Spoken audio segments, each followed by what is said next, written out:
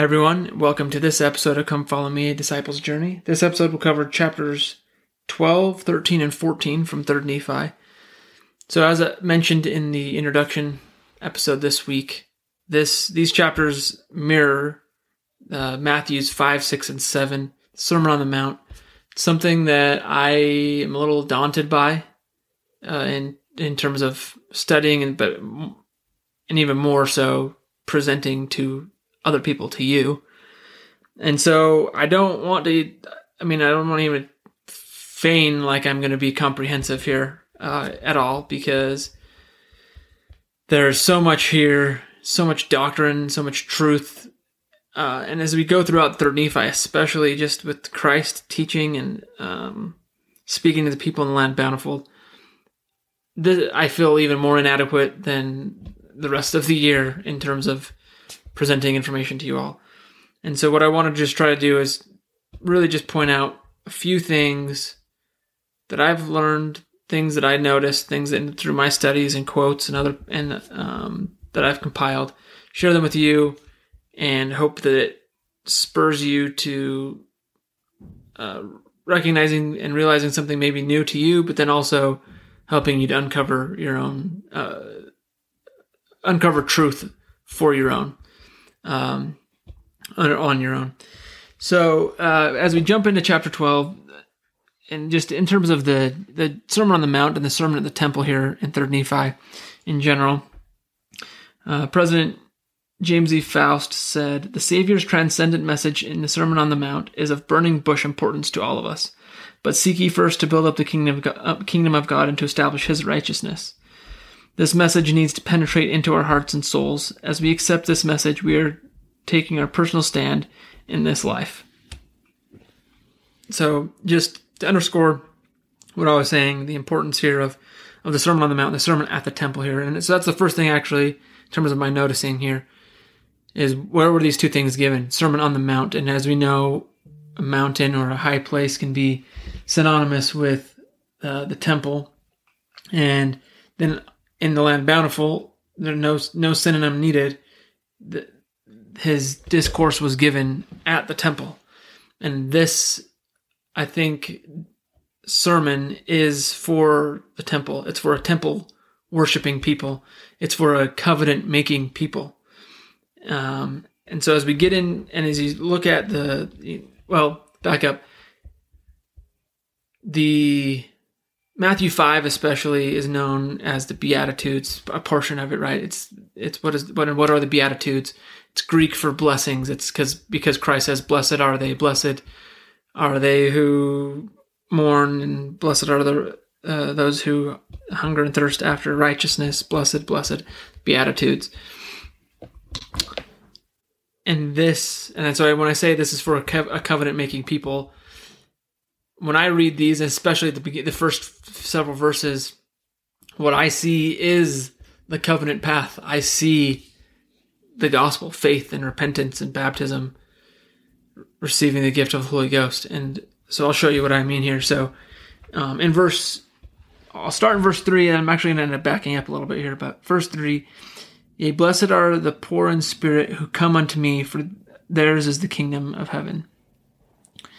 So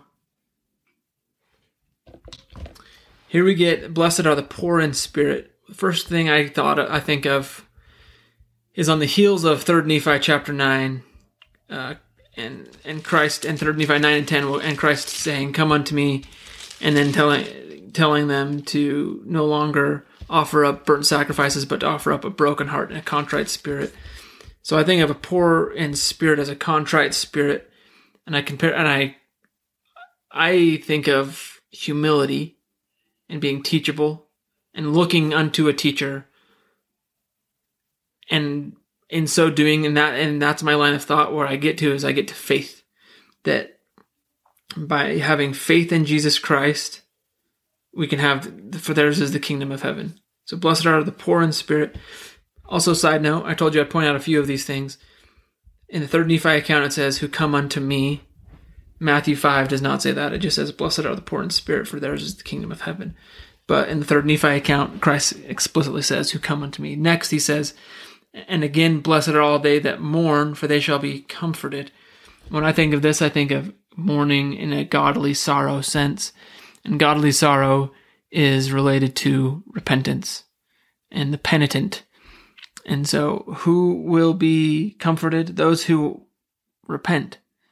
They're not just mourning for no reason. Everyone who mourns, the wicked will also mourn. We see that in the Book of Mormon, that I think of Mormon chapter 2, when Mormon sees the people mourning, and he thinks, okay, they're ready to repent, and this is great. But then he just realizes it's because they're sad that they aren't prospering in their wickedness.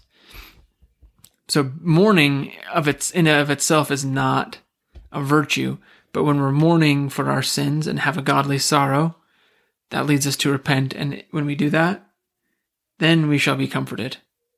So we have faith and repentance, and then we say, and blessed are the meek, for they shall inherit the earth. Well, we know that the earth shall be renewed and receive its paradisiacal glory, and will be the celestial kingdom.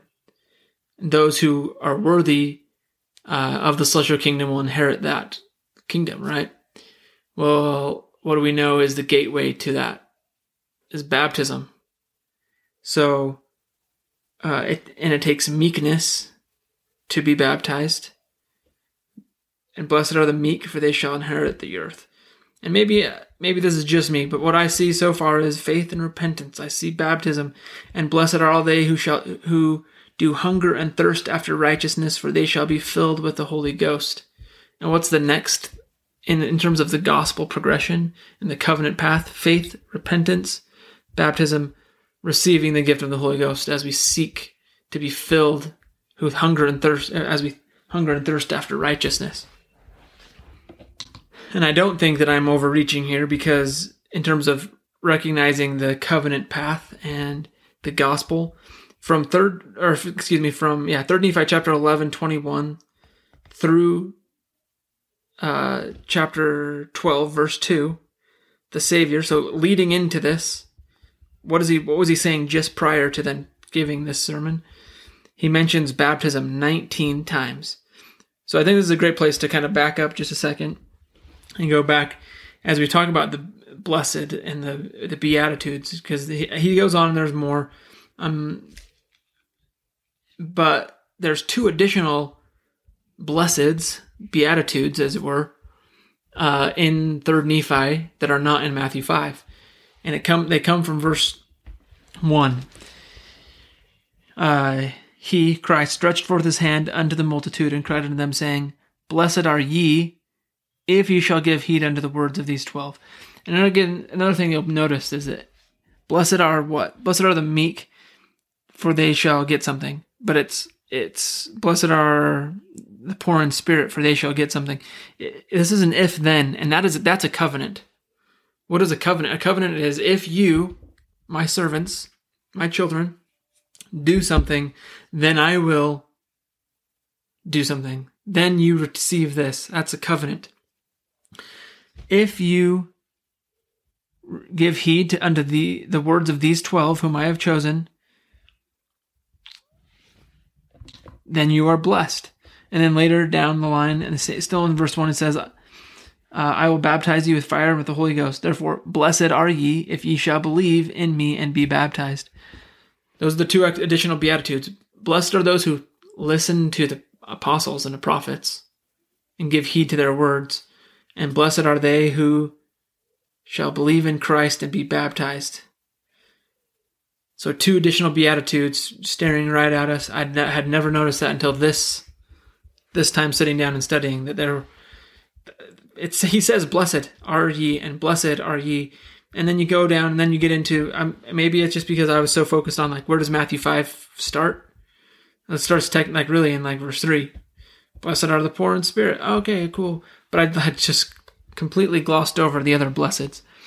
So, in talking about giving heed to the apostles, Elder Holland said, the apostolic and prophetic foundation of the church was to bless in all times, but especially in times of adversity or danger, times when we might feel like children, confused or disoriented, perhaps a little fearful, times in which the devious hand of men or the maliciousness of the devil would attempt to unsettle or mislead.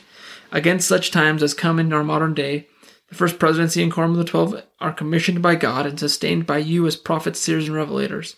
Such a foundation in Christ was and is always to be a protection. In such days as we are now in, and will more or less always be, the storms of life shall have no power over you. So we'll move on, though, and just talk about a few other things here. So one thing is this. There are, in terms of the Beatitudes, as they sit in Matthew and then also in 3rd Nephi, so excluding the two additional, it's interesting because there's 4 that have to do with ourselves and 4 that have to do with other people. So blessed are the poor in spirit. That's us. Having a contrite spirit. Blessed are all they who mourn. That's us. That's inside of us and dealing with us. Blessed are all they who do hunger and thirst after righteousness. Again, us. Blessed are all the pure in heart. Now with other people, blessed are the meek. Being meek has to do with the way that we respond to other people. Blessed are the merciful, offering mercy to those around us. Blessed are the peacemakers, making peace and being kind no matter our situation. Blessed are all they who are persecuted for my name's sake. Again, the way that we interact with other people. From President Hinckley about being merciful, he said, "Let us be more merciful. Let us get the arrogance out of our lives, the conceit and the egotism. Let us be more compassionate, gentler, filled with forbearance and patience, and a greater measure of respect one for another. In so doing, our very example will cause others to be more merciful, and we shall have greater claim upon the mercy of God, who in his love will be generous towards us." And President Nelson,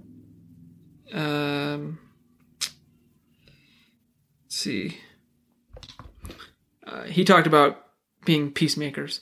Peace can prevail only when that natural inclination to fight is superseded by self-determination to live on a loftier level. Coming unto Jesus Christ as the Prince of Peace is the pathway to peace on earth and goodwill among men. He made a promise to us. Blessed are the peacemakers, for they shall be called the children of God. So that takes to, as President Hinckley talked about, being merciful. That's a decision, that's a choice we have to make every day in every situation to offer mercy. And I think it's related to what President Nelson taught in a talk actually called "Blessed Are the Peacemakers." He taught that it can be easy to return railing for railing, but it takes a decision on our part to live on a loftier level, to live the higher law that Jesus Christ came. So what he's teaching is this higher law. And remember, back in 3 Nephi chapter 11, he said, "Behold, this is not my doctrine to stir up the hearts of men with anger one against another. The spirit of contention is not of him." He taught that very clearly in 3 Nephi chapter 11, and he continued that in chapter 12 here by saying, "Blessed are the peacemakers." If Jesus Christ is our captain, the one who we claim to follow, then we have to also remember that another name for him is the Prince of Peace. And I say this as someone who honestly struggles with this, because there are things that I feel very strongly about, things that I feel need to be fought for. And it's not to say that we shouldn't defend the gospel and defend truth. But there are things, in terms of just, I don't know, without being too specific, I'll just say current modern events that are happening that I feel very strongly about, and that I feel justified in my strong feelings about.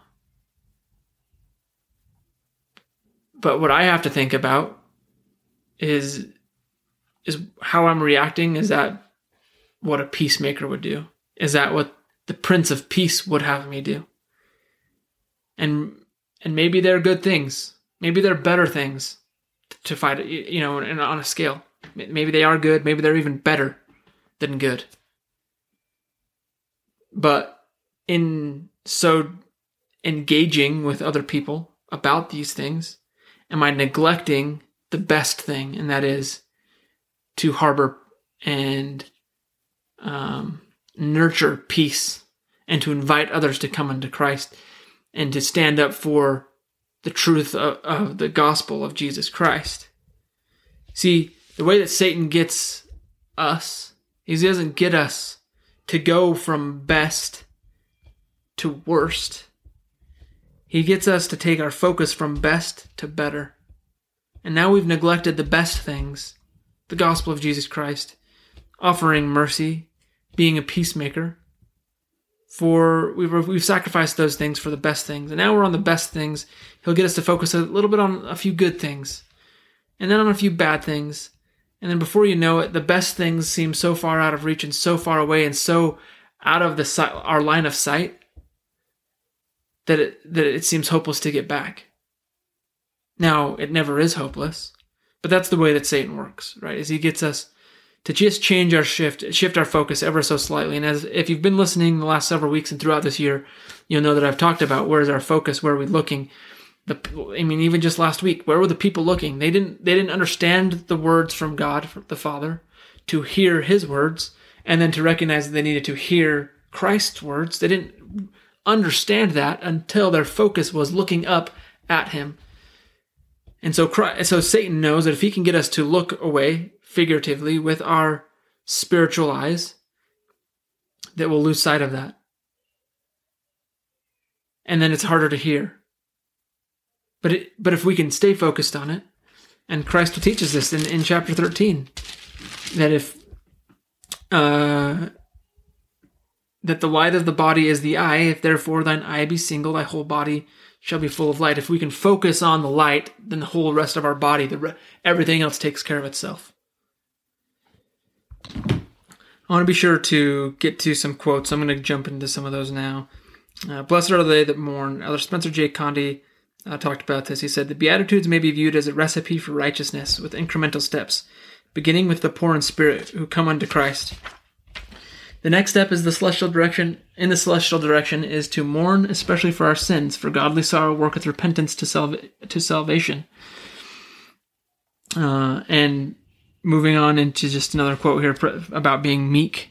President Spencer W. Kimball said, if the Lord was meek and lowly and humble, then to become humble, one must do what he did in boldly denouncing evil, bravely advancing righteous works, courageously meeting every problem, becoming the master of himself and the situations about him, and being near oblivious to personal credit.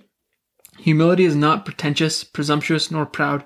It is not weak, vacillating, or servile. Humble and meek properly suggest virtues, not weaknesses. They suggest a consistent mildness of temper and an absence of wrath and passion. It is not servile submissiveness. It is not cowed nor frightened. How does one get humble? To me, one must constantly be reminded of his dependence on whom dependent? On the Lord. How remind oneself? By real, constant, worshipful, grateful prayer. And I love that. I think when you look at what meekness is, it can be easy to just say that it's, in a worldly sense, I think it's easy to look at meekness and say it's weak or timid, but it's clearly not. I don't think attributes of Christ, you would say he was weak or timid. Clearly he was not. Instead, what he did was he boldly denounced evil. He bravely advanced righteous works, but it's a combination of that with consistent mildness of temper and absence of wrath and passion. And so it can be hard to say, well, how are you supposed to be bravely and boldly denouncing evil and advancing righteous works without rising up contention? Because surely it will come. Yeah, Satan will try to stir up the anger of people and be mad about the way that we stand up for righteousness. But if we do it in a way with the Spirit and boldly and bravely, but also with a mildness of temper and absence of wrath, we will be the peacemakers. Other people may be the provocateurs, but we can still be peacemakers. Moving in actually about peacemakers, Elder Bruce R. McConkie said, peacemakers, in the full sense, only those who believe and spread the fullness of the gospel are peacemakers. Within the perfect meaning of this beatitude, the gospel is the message of peace to all mankind. Children of God, those who have been adopted into the family of God as a result of their devotion to the truth, and I would add by covenant. By such a course, they become heirs of God and joint heirs with Christ. So the gospel is what? The message of peace. Who is its captain? The Prince of Peace.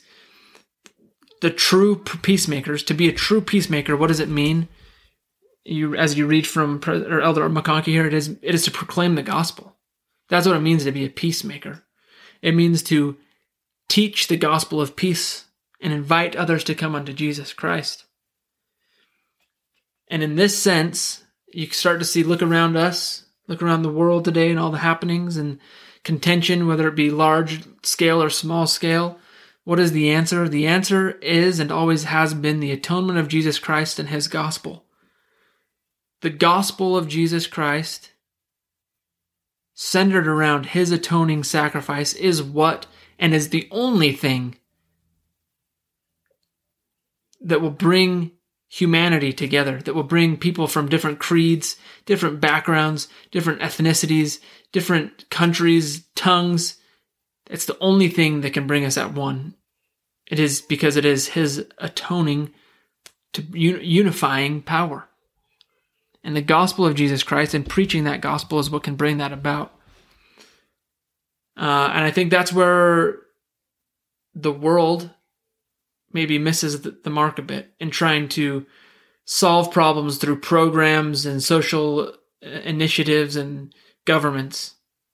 Those are great, but they can also then be twisted and turned for not being so great. But the gospel of Jesus Christ is never changing and is all powerful because of his atonement. And it is what will cure the ills that face us. Do we want racial harmony? Yes, we do. How can that be possible? Through the atonement of Jesus Christ and his gospel that is preached by and lives in his church, the Church of Jesus Christ of Latter-day Saints. Just a note here that I have about in 3 Nephi chapter 12, the scripture about lighting. Verily, verily, I say unto you, I give unto you to be the salt of the earth. And then he goes on and says, I say unto you, I give unto you to be the light of this people. A city that is set on a hill cannot be hid. And what's interesting here is if you compare and you go to the Greek version of this sermon in Matthew, the word that's used for the light, and you said it on. He says, "Do men light a candle and put it under a bushel?" The word "candle" is not even there really. It's the Greek translation actually is, what is the word lamp? But it's also used in the Greek version of the Old Testament, and it specifically is used in talking about the menorah in the temple. And so what light is it? It seems to be referencing the light that comes from the temple, that we are meant to be that same light.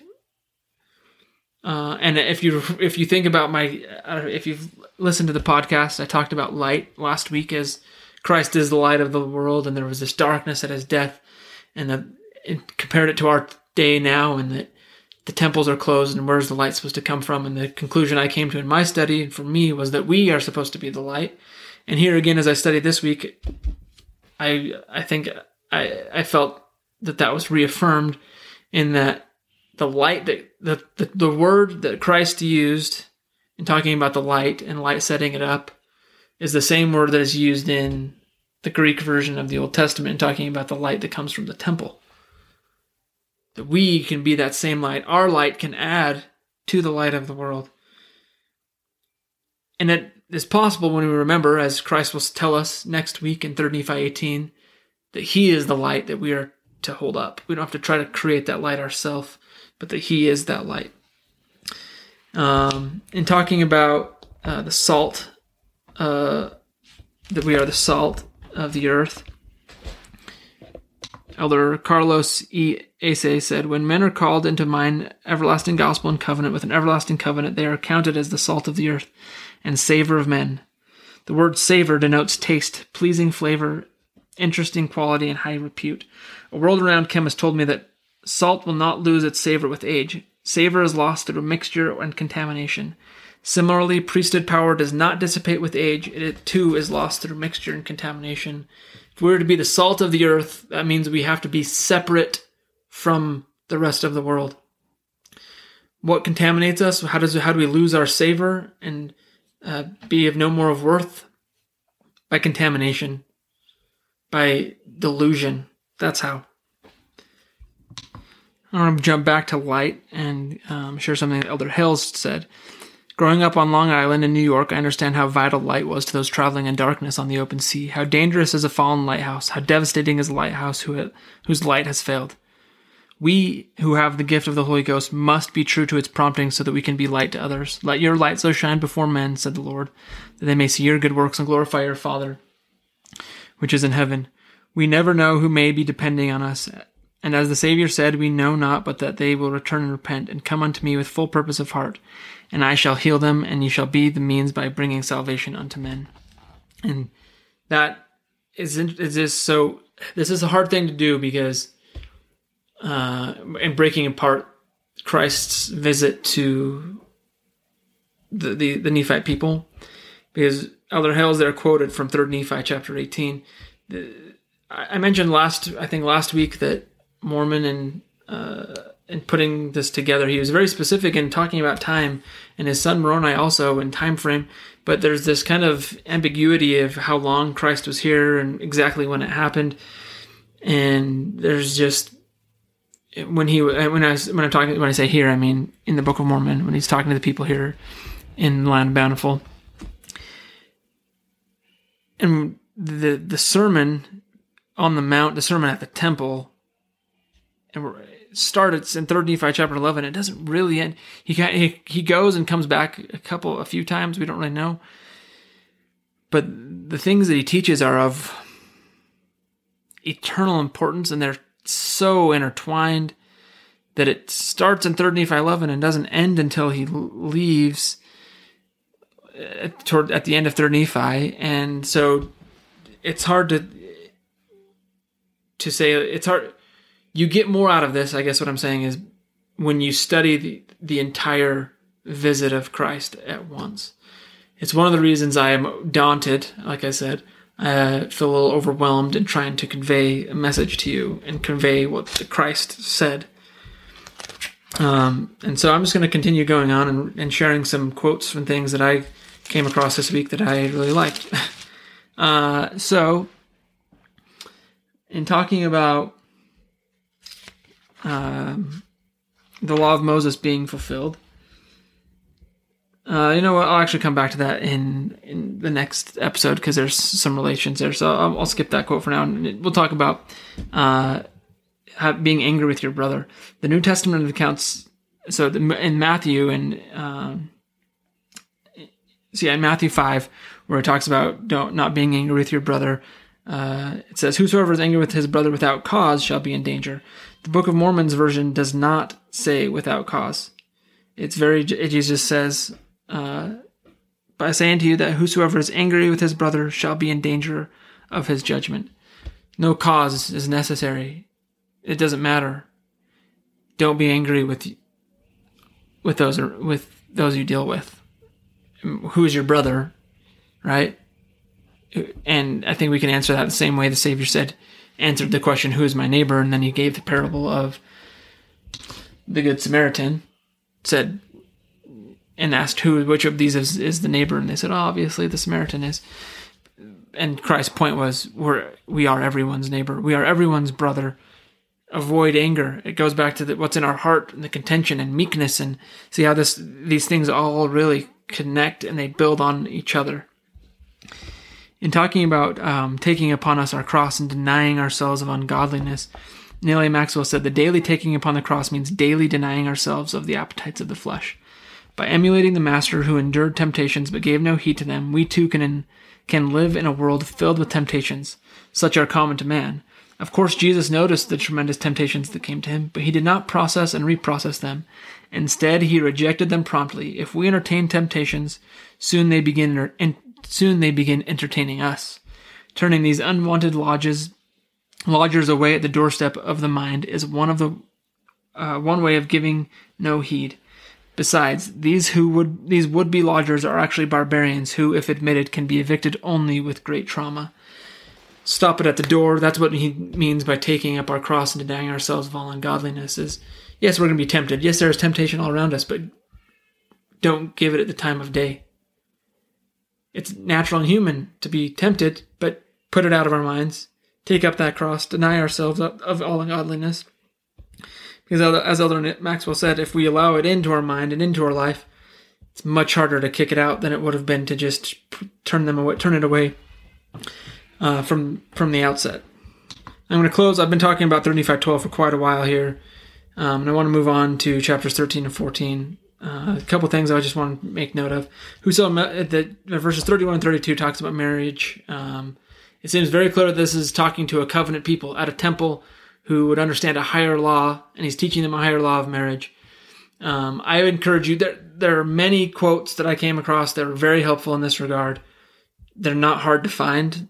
If you search, the Institute Manual, for example, or just on the church's website, there are many quotes that I found that are reassuring and reaffirming they both reaffirm what Christ taught, but also reassure us in ways about what Christ was teaching in teaching this. And then the last thing I do want to talk about is, I would that ye should be perfect, in verse 48. James E. Faust said, "Perfection is an eternal goal. While we cannot be perfect in mortality, striving for it is a commandment which ultimately, through the atonement, we can keep." And President Kimball said, "Be therefore perfect, even as your Father which is in heaven is perfect." Now that is an attainable goal. We will not be exalted. We shall not we will not be exalted. We shall not reach our destination unless we are perfect. And now is the best time in the world to start toward perfection. I have little patience with those who say, "Oh, nobody's perfect." The implication being, so why try? Of course no one is wholly perfect, but we find some who are a long way up the ladder. So it is possible to work towards that perfection now. Now, this is one of the things I want to point out. In Greek, the word perfect, it has more of a connotation of wholeness and completeness. Be therefore whole and complete. Okay? And so that is used, but there's not a difference in the 3rd Nephi and Matthew version here. The word is still perfect. And if it was meant to be whole and complete, then I think perhaps Joseph Smith would have been translated that a different way. We would have a different thing. And we know that that's a possibility because the rest of the chapter has a bunch of differences. The rest of the sermon has a bunch of differences. And the Isaiah verses have differences. Christ is commanding us, make no bones about it. There is no way around it. He's commanding us to be perfect. Now, Elder Holland has given a talk recently, talked about be ye therefore perfect eventually, and that's true. But as President Kimball said, we need to try now. And there will be moments in life where we have flashes of that perfection. Moments when we are Christ-like, when we have the Spirit guiding us, when we are whole and perfect and our sins are forgiven. And the idea is to string those moments together and make them longer and longer. And absolute perfection in this life, not possible. Striving for that perfection is possible and is a commandment. I liked C.S. Lewis's quote about this, where he basically he said that when he commanded us to be perfect, he meant it. But his goal and his intention is to make us and to turn us into creatures who can keep that commandment. That is what the gospel is about. That's the covenant path, is to change us. It changes our nature into a creature who can keep the commandment to be perfect. I want to move on. Let's move on to chapter 13. So a few of the things that Christ teaches in chapter 13, how to pray. He gives us kind of a blueprint using the Lord's Prayer, not to say those exact things, right, but as a blueprint of what a prayer should be like. He also teaches us to do our righteous acts in private and not to be seen of men and to kind of flaunt them, and to focus on things that matter most, on the eternal things. He also teaches us to, in a couple different ways that he teaches that principle. This focus on what matters most and not worrying about other things. First, he says, he talks about, I would that you should be, do not your righteous acts openly. So, President Monson told a story once about going to a hospital and visiting someone, and behind the reception desk there was, the names of all the people who had donated to expand the hospital and build this wing. And there was all these names of people who had contributed $100,000 or more. And then there was one spot that said, there was one separate plaque that said anonymous. President Monson said, "I smiled and wondered who the unnamed contributor could have been. Surely he or she experienced a quiet joy unknown to any other." And he used that as an example of how that person still did something good, but didn't have to have their name up for everyone to know that they did something good. Christ, what's interesting to, I say that a lot, what's interesting to me. It is interesting to me, though. I think of the widow of Nain, right? That we have a record of it, but to me it stands out as this type of service, that Christ didn't do it for acclamation, right? Obviously, we can look through the New Testament and we can see that wasn't his purpose. But the story of the widow of Nain stands out to me because he and his disciples were not close to Nain. Nain was not on the way to anything. It's a foothill community, so meaning where they had been to where he had to get to be to Nain was entirely uphill. We have in the record that in the New Testament that the travel time was one night because they were somewhere else, and then he gets to Nain in the morning of the next day. So he had to have walked all night long to get there, and he gets there just in time for the widow of Nain's son's funeral. The son had died, and now it's been a few days, and now they're doing this procession of funeral, such as was their custom. And the widow, okay, so in the name widow, the widow of Nain's story means she doesn't have a husband. Her last son, only son now, has died, so she no longer has a male child to take care of her. In the society that they lived in, she would have been cast out, downtrodden. She was had this terrible situation because she couldn't own property, and so she would just have to be. Essentially, she would have been becoming a beggar. Christ shows up at the moment. There's a lot of things that I love about the story. He shows up at the moment of her crisis. It's the 11th hour. Things you can learn, but he shows up without fanfare, without being, welcomed into Nain. He just walks in the morning during this thing, raises the son from the dead. It's one of the three people that we have a record of him raising from the dead in his life. Raises him from the dead and solves this widow's problem. And then, there's a short communication and interaction there. And then he goes back to what he was doing before. But he didn't do it out of, to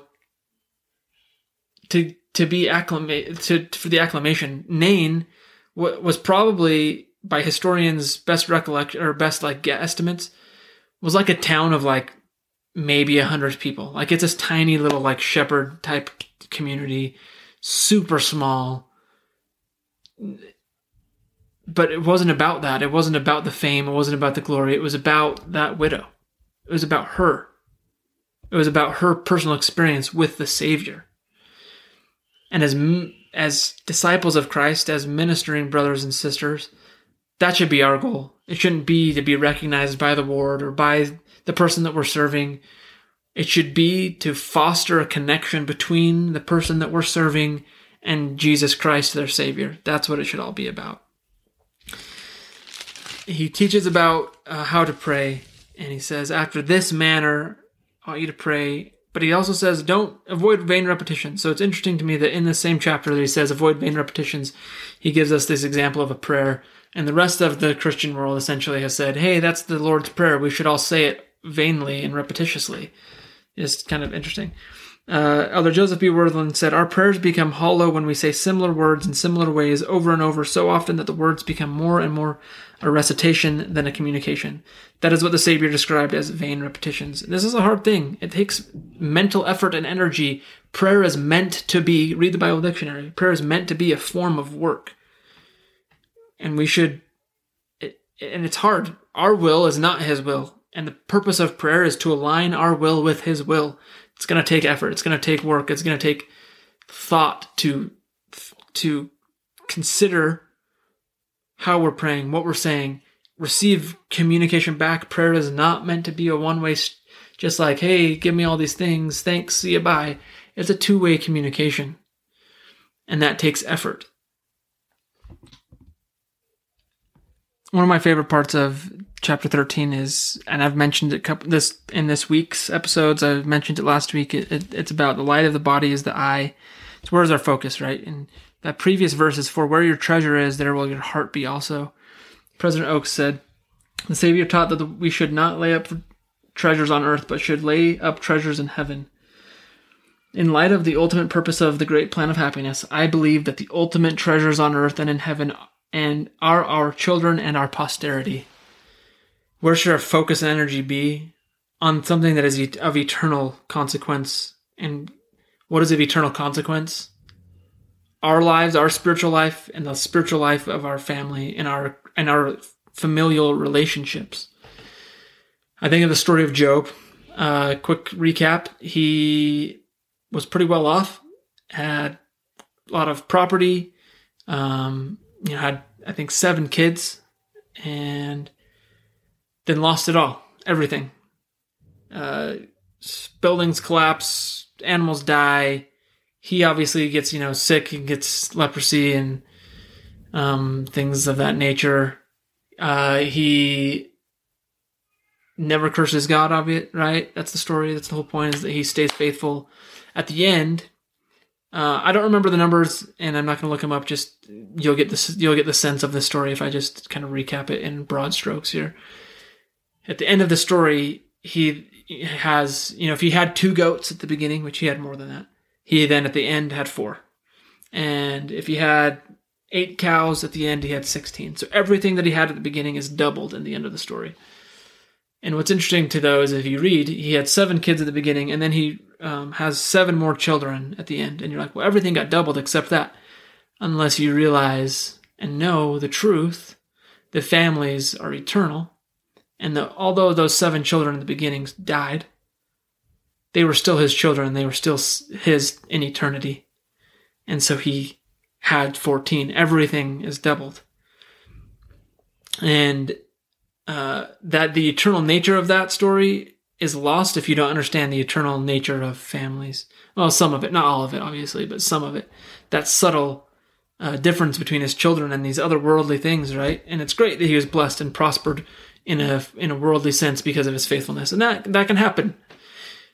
But the wicked also can prosper financially, and they can focus on other things. But what's important is where our focus really lies, because for where your treasure is, there will your heart be also. And if we focus on the wrong things, and if our focus is not in the right place, then our entire body will be full of darkness. And when the time comes to stand in the presence of the light of the world and be judged, our darkness will not like that light. But if our focus has been correct, if it's been on our family and on Jesus Christ, and our whole body is full of light, his light, then standing in his presence will feel normal and natural. All right, I've already gone longer in this episode than I wanted to. I'm not going to really rush through things, but I am going to chop out some of chapter 14. Here are the highlights that I want to talk about chapter 14. Judging, asking through prayer, and the golden rule. So first about judging, because, and this is one of my favorite talks actually. It's from 1999 called Judge Not and Judging. It's from then Elder Oaks, now President Oaks. He's also actually talked about it in a couple of other talks, this topic of how are we supposed to reconcile. We're told, judge not that ye be not judged. And then we're told, judge ye righteous judgment. And so it's the whole point is, how do we reconcile that? One side note that's interesting to me, again, I say that, but it's interesting, okay? President Oaks was an attorney, obviously dealing with law and judgments and things of that nature, and then also was on the Supreme Court in the state of Utah and had to judge righteously. He had to be given facts and then make judgments. And so I can see why this topic would be of particular interest to him. He said, I've been puzzled that some scriptures command us not to judge and others instruct us that we should judge and even tell us how to do it. But as I have studied these passages, I have become convinced that these seemingly contradictory directions are consistent when we view them with the perspective of eternity. The key is to understand that there are two kinds of judging: final judgment, which we are forbidden to make, and intermediate judgments, which we are directed to make, but upon righteous principles. First, righteous judgment must by definition be intermediate. Second, a righteous judgment will be guided by the Spirit of the Lord, not by anger, revenge, or jealousy, or self-interest.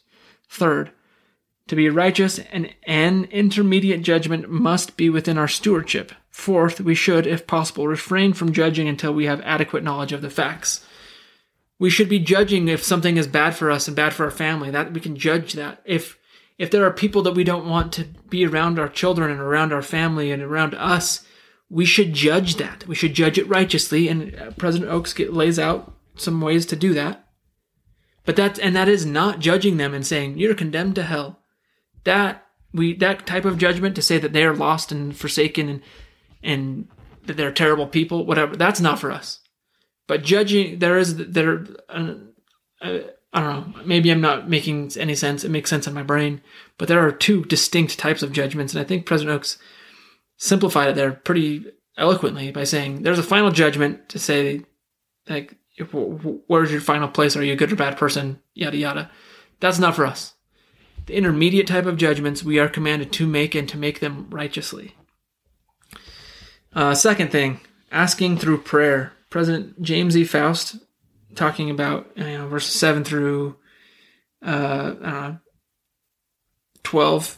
ask, seek, knock. If you ask of your fathers on earth, they give you. President Faust said, no earthly authority can separate us from the direct access to our Creator. There can never be a mechanical or electronic failure when we pray. Pause. The Wi-Fi router to God never goes down. Connection's always there. Is it always strong? No, that's not him, though. That's us. It's always there. It is always, always there. President Faust continued, there is no limit on the number of times or how long we can pray each day. There is no quota of how many needs we wish to pray. There is no quota of how many needs we wish to pray for in each prayer. We do not need to go through secretaries or make an appointment to reach the throne of grace. He is reachable at any time and any place. Think about a worldly sense. You want to talk to someone powerful, quote unquote, important at a company. Like, I own a small company, and to get to me, you have to talk to someone else most of the time. You call. I'm not the one that typically is like answering, unless you have my specific line, which very few people have. You got to talk to someone else to get to me, right? This gatekeeper. God, who is the God and the creator of the universe, does not have that. We go directly to him. You have his direct number. You have his direct line, and he's there for you at all times, anytime you need it, for as long as you need. I love it. And then about the golden rule, President Nelson said, Jesus taught the golden rule, saying, all things whatsoever ye would that men should do to you, do ye even so to them. This principle is found in nearly every major religion. Others such as Confucius and Aristotle have also taught it. After all, the gospel did not begin with the birth of the babe in Bethlehem. It is everlasting. It was proclaimed in the beginning to Adam and Eve. Portions of the gospel have been preserved in many cultures. Even the heathen mythologies have been enriched by fragments of truth from earlier dispensations. Wherever it is found and however it is expressed, the golden rule encompasses the moral code of the kingdom of God. It forbids interference by one with the rights of another. It is equally binding upon nations and associations and individuals. With compassion and forbearance, it replaces the retaliatory reactions of an eye for an eye and a tooth for a tooth. If it were to stay on that old and unproductive path, we would be but blind and toothless. So I'm going to end there for the day and for the episode, because here's the thing. Remember what I said. This discourse that he gives, really beginning in chapter 11, it builds line upon line, precept upon precept. It's as it grows, and we like to say like, oh, he capped it off in chapter 5 because he said be perfect, but he then continued by telling us how is he, what can we do, what kind of creatures should we be, what action should we be taking that will mold us and shape us into different creatures so that we can keep that commandment. He didn't just stop at that. He didn't build up to it and say, that's it, that's the end. He built up to it, said, be ye therefore perfect, and then continues to teach us. And the beautiful thing is, central to his plan is his atoning sacrifice, and because of it, repentance. Repentance is not the backup plan in case we fail. Repentance is the plan knowing that we will fail. Repentance is part of perfection. As we repent every day and strive to be more like him every day, we will have the Spirit more in our life. And that Spirit, who is, as you recall, a member of the Godhead, will lift us and change us and make us more like the Godhead, more like Jesus Christ, more perfect. And as we do that over a lifetime, as President Kimball said, we'll be we'll be higher up the ladder than we were when we started. And that's the point of life, is that progress. And Christ is in teaching the Nephites and in teaching us, that's what he's teaching us. He's teaching us how to take that, our puny little paws and reach up one rung higher. And when we're up one rung higher, he's teaching us how to reach up one rung higher. It's the covenant path. That's why President Nelson implores us to keep on the covenant path. That's why President Nelson has implored us to hear him. Conference is in 2 weeks. Have we all been studying and preparing the way that we prepared for April conference to hear the word of the Lord? Because undoubtedly, if we are prepared, he will teach us something that will help us to climb that ladder just a small bit, to reach up higher towards him. Thanks for listening to this episode. The next episode to conclude the week, we'll cover chapters 15 and 16. I look forward to chatting with you then.